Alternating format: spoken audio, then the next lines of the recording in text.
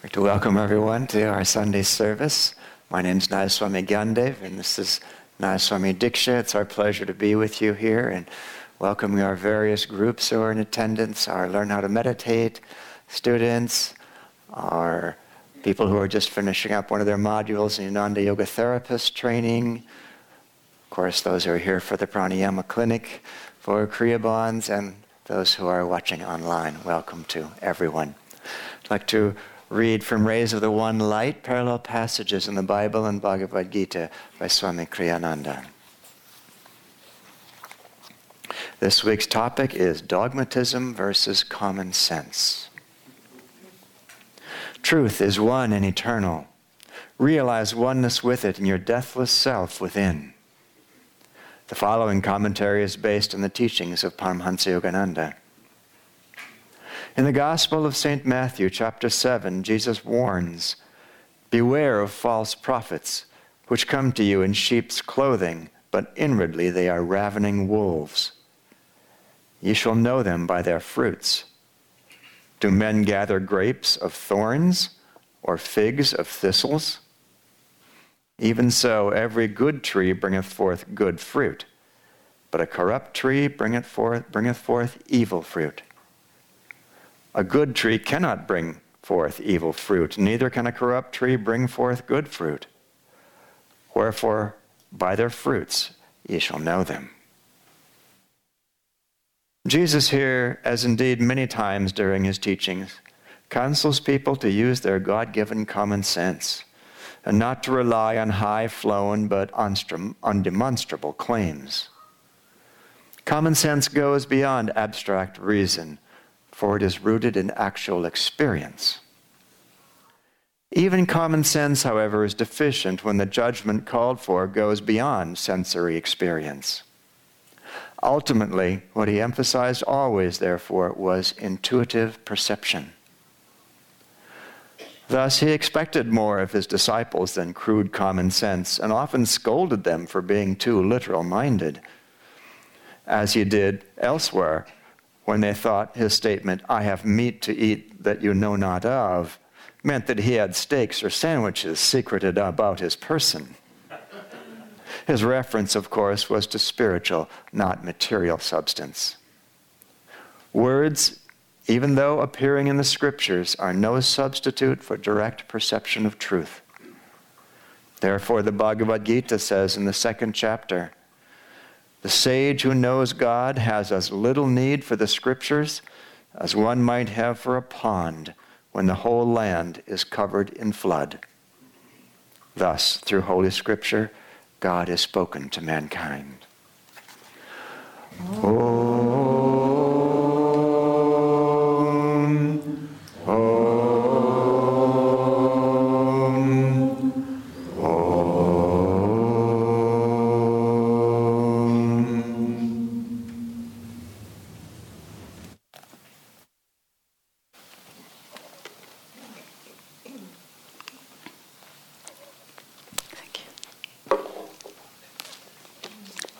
Good morning, everyone. I'd like to start by reading from Whispers from Eternity by Paramahansa Yogananda. This is prayer demand. Make me anything, a Christian or Hindu, anything to realize thee. Let me be Christian, Jew, Hindu, Buddhist, Mohammedan, Sufi. I care not what be my religion, race, creed, or color, if only I can win my way to thee. But let me be none of this, if that identity enmeshes me in an enclosing net of religious or social formalities. Let me travel the royal high road of realization which leads to thee. If I'm traveling on some bypath of religion, lead me onto the one common highway of realization which leads straight to thee.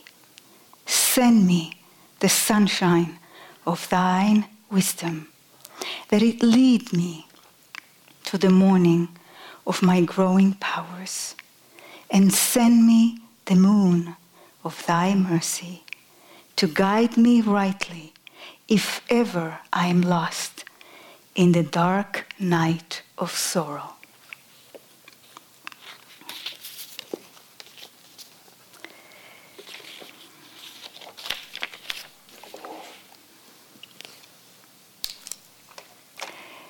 So, the topic of this morning, as we have heard, is dogmatism versus common sense. Recently, Gyandev and I were in southern India, in the state of Kerala, where we led a yoga retreat in an Ayurvedic resort. And it went really well. In Kerala, there are three main religions that people follow: Christianity, Hinduism, and Islam. In the resort where we stayed, the employees are mostly Christians. I befriended an Indian woman there. She works there. She's from a little village, a simple, kind person. And one day I asked her, "Are you Christian?" And she waved her hand, "No." "Are you Hindu?" "No." "Are you Muslim?" "No." And then she touched her heart and she said, "At the heart of God, we are all the same." And so, when we look at the saints are able, I'm not there yet, to embrace people from all religions, seeing them equally as children of God. Their consciousness is beyond dogma, beyond sectarianism that we find in organized religion. There is a story about Yogananda from his early years in America. One time he was riding a train. He had his long hair and he was wearing his orange robe. And a fundamental Christian preacher noticed him. So he came up and he said, "Do you believe in Jesus Christ?" And Yogananda said, "Of course I do." Well, this was not what the preacher expected to hear. And he said, "Do you accept Jesus Christ as your only Savior?" And Yogananda said, "I accept God as my Savior, and I believe that God brought salvation through many of his awakened sons, not only through Jesus Christ." Well, this answer made the preacher very angry. His face turned red, and he declared, "Unless you accept Jesus Christ as your only Savior, you will go to hell." Yogananda remained calm, and he said, "I may get there by and by, but my friend, you are there already." Great answer. Recently I was reading about the life of Saint Teresa of Avila, a great woman saint. She was born in Spain, and in the 16th century, at a time of great prosperity and wealth, where many new continents were found and many new scientific discoveries were made. People became fascinated with science and with the power of the mind. The authority of the church was shaken, and all the forms of dogmatic rules lost their power. And so at that time, Teresa, at the age of 18, decided to withdraw from the world and enter the convent. She became a nun in the Carmelite order, and she lived a secluded life in the convent, exploring the inner world of the soul. At the age of 42, she started to experience mystical visions of God. After her first vision, she went to her confessor and told her about it. And he, who never had an experience of God, didn't believe her. He thought that the devil deceived her senses. And he commanded her to refuse such visitations. Teresa tried to obey him, but the visions of God continued. The next time she went to confession, she had to admit with great fear that God visited her again. This time, the confessor became terrified. He was convinced that the devil possessed her, and he refused to see her again. Now, Teresa herself questioned her own visions, and she examined them very carefully, each one of them. And her proof that they came from God was that they left her with a sense of lasting peace and increasing love for God. And so as her visions continued, the word spread out beyond the convent about this unconventional nun who has mystical experiences of God. And it invoked the suspicion of the Inquisition.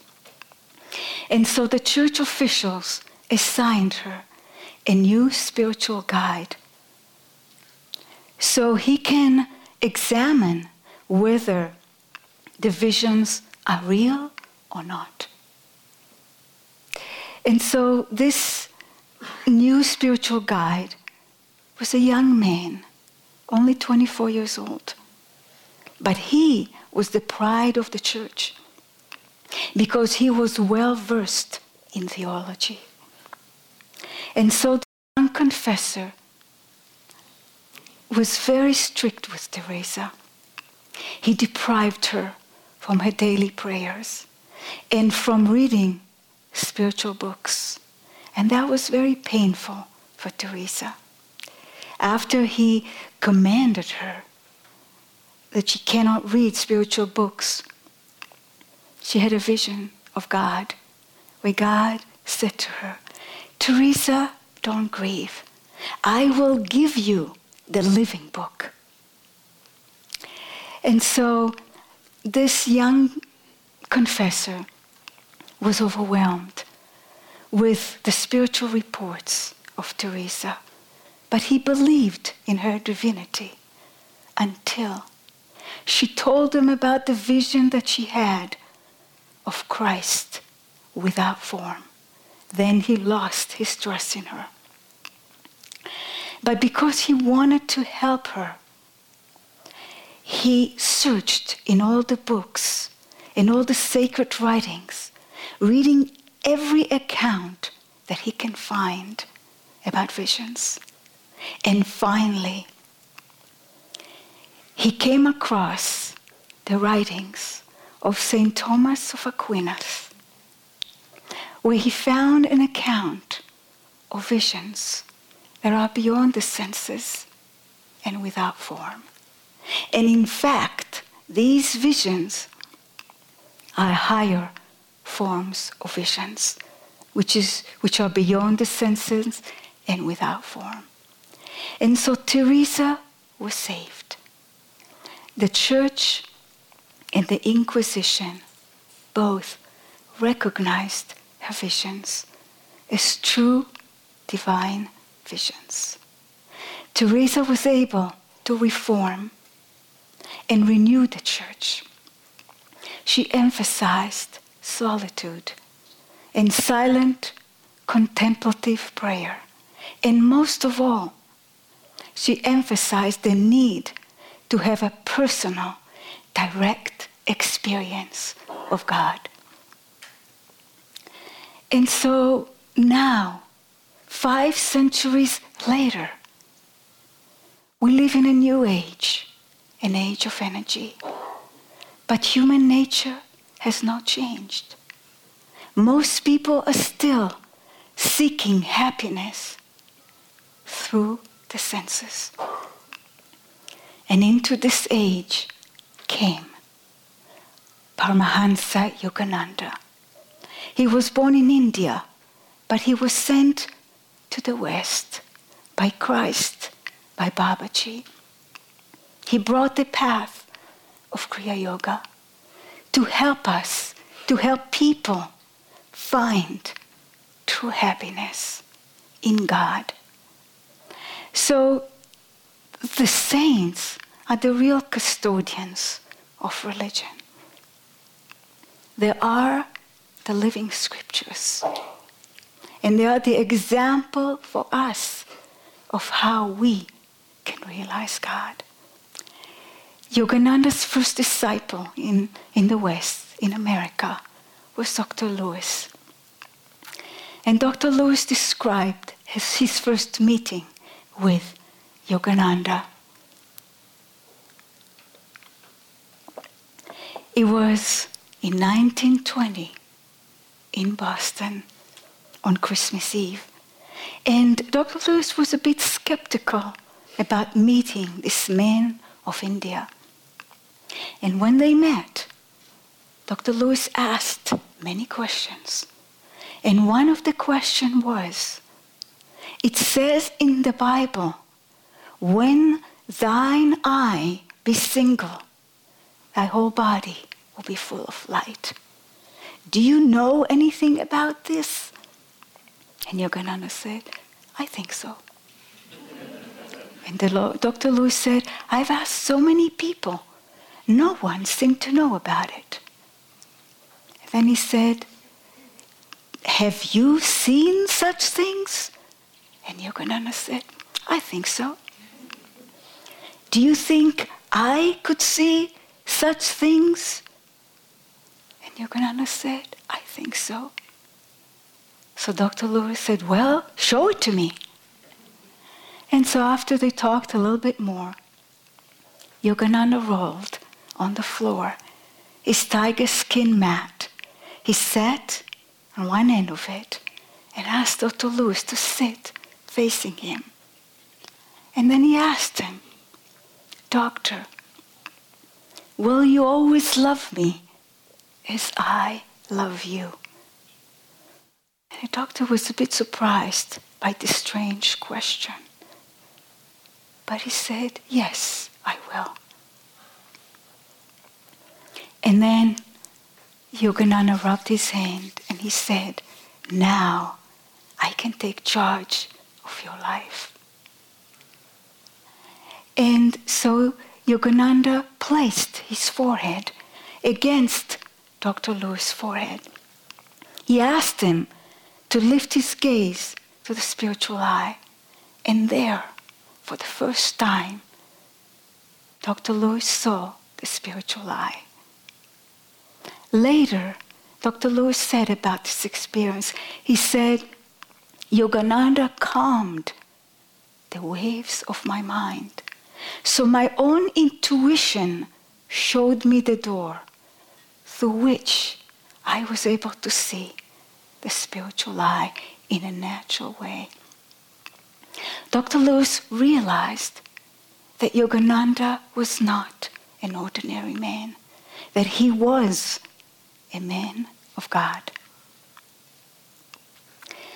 Swami Kriyananda observed while living with Yogananda that Yogananda's only interest was that the disciples identify themselves with God. In one of his public talks, Yogananda said, I want to give you God. I want to saturate you and bathe you in the ocean of infinity. So you will change forever and experience the ocean of light that I behold. For us to experience the ocean of light, we have to expand our consciousness by identifying ourselves more and more with God. We rise above habits, above karma, and our consciousness can expand. Swami Kriyananda gave a good example. He said, visualize a large lake covered with a sheet of ice. If many men stand on that lake and press on it, the ice will not break. But if one man drills on one spot on the ice, it can penetrate through it and reach the water. And for us, it's a daily meditation. Is the prayer and the deep devotion to God that gradually will break through that ice of material consciousness and help us to reach that ocean of light. Last year in the fall, I was looking for a solution. I was having a problem. So I analyzed it, I thought about it, and I prayed. I said, Master, help me to find a solution to this problem. And the next morning, I woke up and I heard in my head playing the first verse of the Psalms of David, playing to the beautiful melody that Swami wrote for it. And the words of the first verse are, I will lift up mine eyes unto the hills, from whence cometh my help.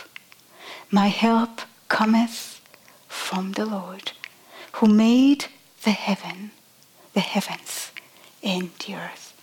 And he kept playing over and over again for a period of a month. And it was a great reminder. And the message was clear. You cannot find true solutions by thinking, by analyzing, but by going into the heart of silence, by going into the inner light. And Yogananda emphasized that we need to go beyond common sense because it's limited, to go into intuitive perception, which is a part of infinity. In the autobiography of a yogi, we can read how Sri Yukteswar trained Yogananda and his other disciples. His method was to read a passage from the scriptures and then to meditate deeply on its meaning. I'd like to read to you what Sri Yukteswar said about his method of teaching.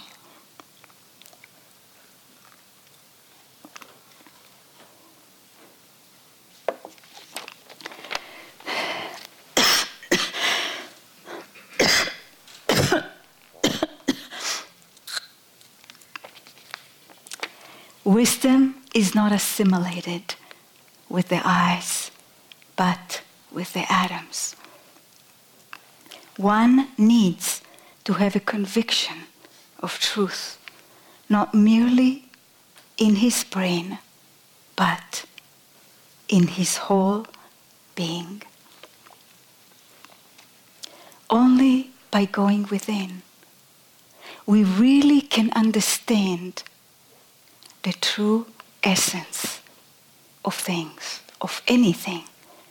Yogananda gave a great example for this. He said, the scientist investigates the atom objectively, but the yogi becomes the atom. It's a beautiful way to describe it. And so for us as devotees, the challenge that we face in daily life is how we can follow the teachings without becoming dogmatic and rigid. How we can live the teachings and bring personal, creative energy to what we do and share expansive, uplifting energy with others. I feel and I believe that this is the way of Ananda.